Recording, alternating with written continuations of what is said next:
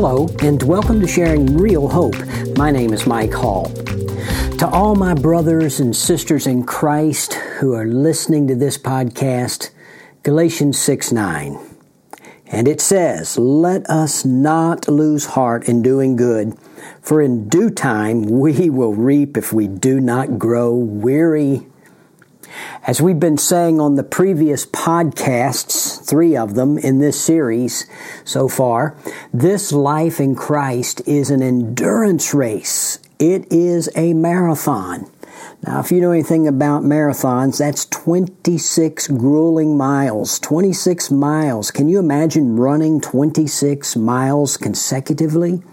I've done 13.1, a half marathon, and that was grueling enough. And it indeed is an endurance race. And so this life that we have in Christ is just that. It's not a sprint that's over real quickly, but it is a race through which we are pressing through various obstacles and challenges and energy draining issues, because the Christian life is not a cakewalk. It is not an easy breezy ride to heaven. When we come to the Lord Jesus Christ, Jesus said, in this world you will have tribulation. You'll have trouble and persecution sometimes and misunderstanding and so on. Now, I don't want to paint a totally dark, negative picture, but I do want to say, in reality, we're in an endurance race. And so in order to endure, we definitely need spiritual stamina. Energy, enduring energy. Hebrews chapter 12, verses 1 to 3, passage that we've been using in this podcast series that I've called Spiritual Stamina. Listen to what the Word of God says. "Therefore, since we have so great a cloud of witnesses surrounding us, let us also lay aside every encumbrance and the sin which so easily entangles us, and let us run with endurance the race that is set before us, fixing our eyes on Jesus, the author and perfecter of faith, who for the joy set before him endured the cross, despising the shame, and is set down at the right hand of the throne of God. For consider him who has endured such hostilities by sinners against himself, so that you will not grow weary and lose heart." In order to endure, we need spiritual stamina. We've been talking about 4 elements that help us to maintain spiritual stamina. In the first 3 podcasts, we've gotten the first 3. They are, first of all, we have to eat right, and that's taking in, reading, studying, knowing the Word of God. It is our food. It's our spiritual food. The second element is to exercise regularly. You can't just eat and be sedentary. And exercising regularly is just a matter of putting it into action, obeying, serving, witnessing, sharing, acting out what you know to do good from the Word of God. And then the third element is what I would call rest sufficiently. And it doesn't mean just to take a nap, but rest sufficiently is to pace ourselves, is to spend time alone with the Lord, is to take time to refresh ourselves, not always be running, but secondly, and even more importantly, to rest in, rely upon the power of God through prayer. We rest sufficiently in the Lord when we realize we can't do it ourselves, but we learn to pray without ceasing. And we can have that spiritual stamina when we develop a powerful and a consistent prayer life. So in this podcast today, we come to the 4th and final element that brings and helps us to have and maintain spiritual stamina, and that is this: dress right. We need to dress right. Scripture says here again that we are to lay aside every encumbrance and the sin that easily entangles us. This is all about priorities. When we dress right, we are focusing on the right priorities. And I believe that it involves first removing the wrong clothing and secondly putting on the right clothing. Let's talk about that for just a few minutes here. What do we mean by removing the wrong clothing? Well, it's found right here in the passage. And it says that as we run this race, we have to lay aside, first of all, every encumbrance. That word encumbrance there literally means a bulk, a mass, weights. As a matter of fact, I believe in the King James Version, it says, lay aside every weight. These are things that weigh us down. Take off the clothing that weighs us down. I can't imagine seeing somebody in a marathon with winter clothes on, with boots on. Winter clothes are good. They are good in the right place. Boots are very necessary in winter weather. But here's the deal. They don't go very well in a marathon race.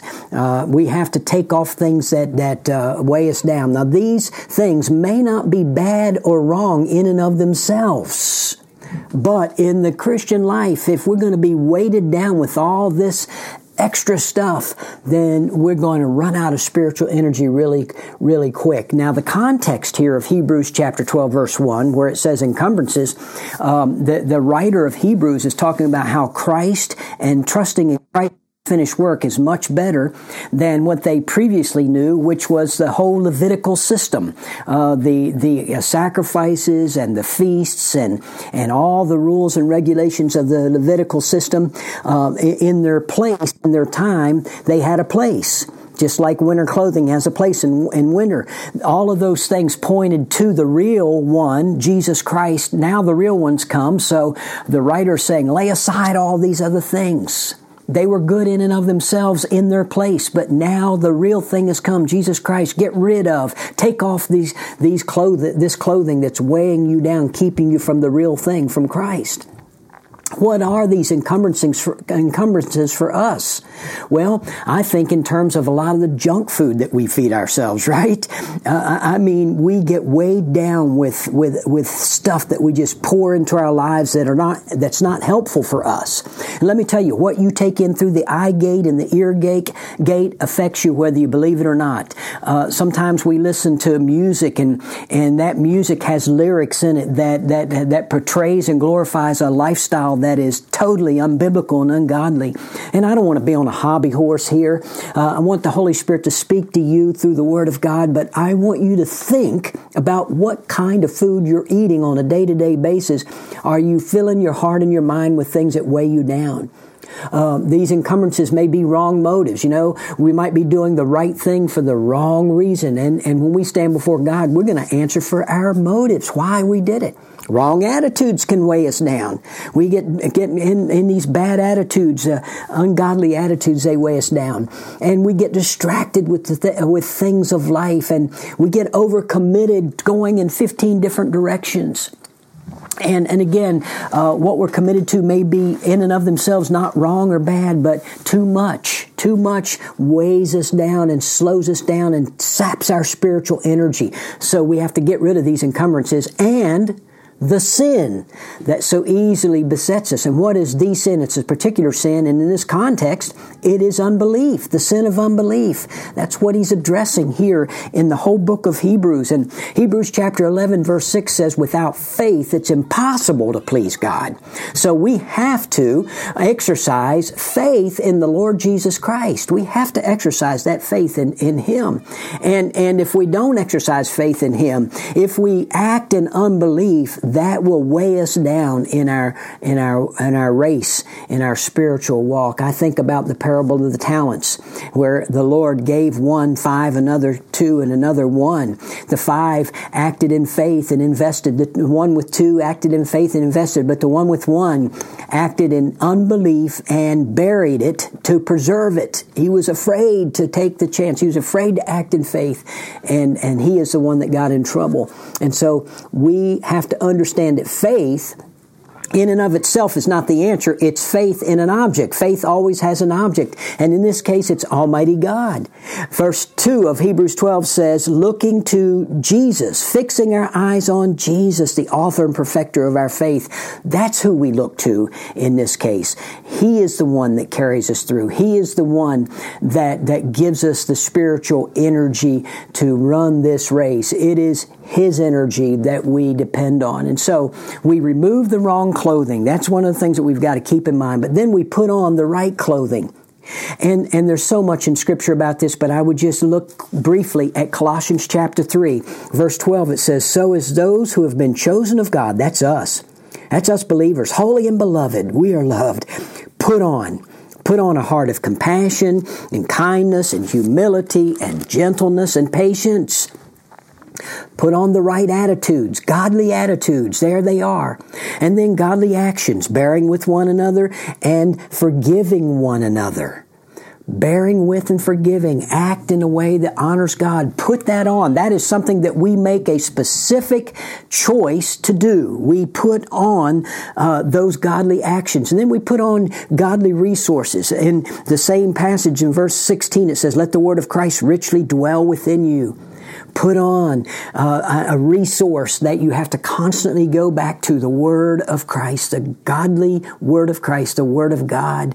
And it says, teaching and admonishing one another. There's another resource, the one another's. We have to meet together. And here in Hebrews chapter 10, it says, "Don't forsake the assembling of yourselves together."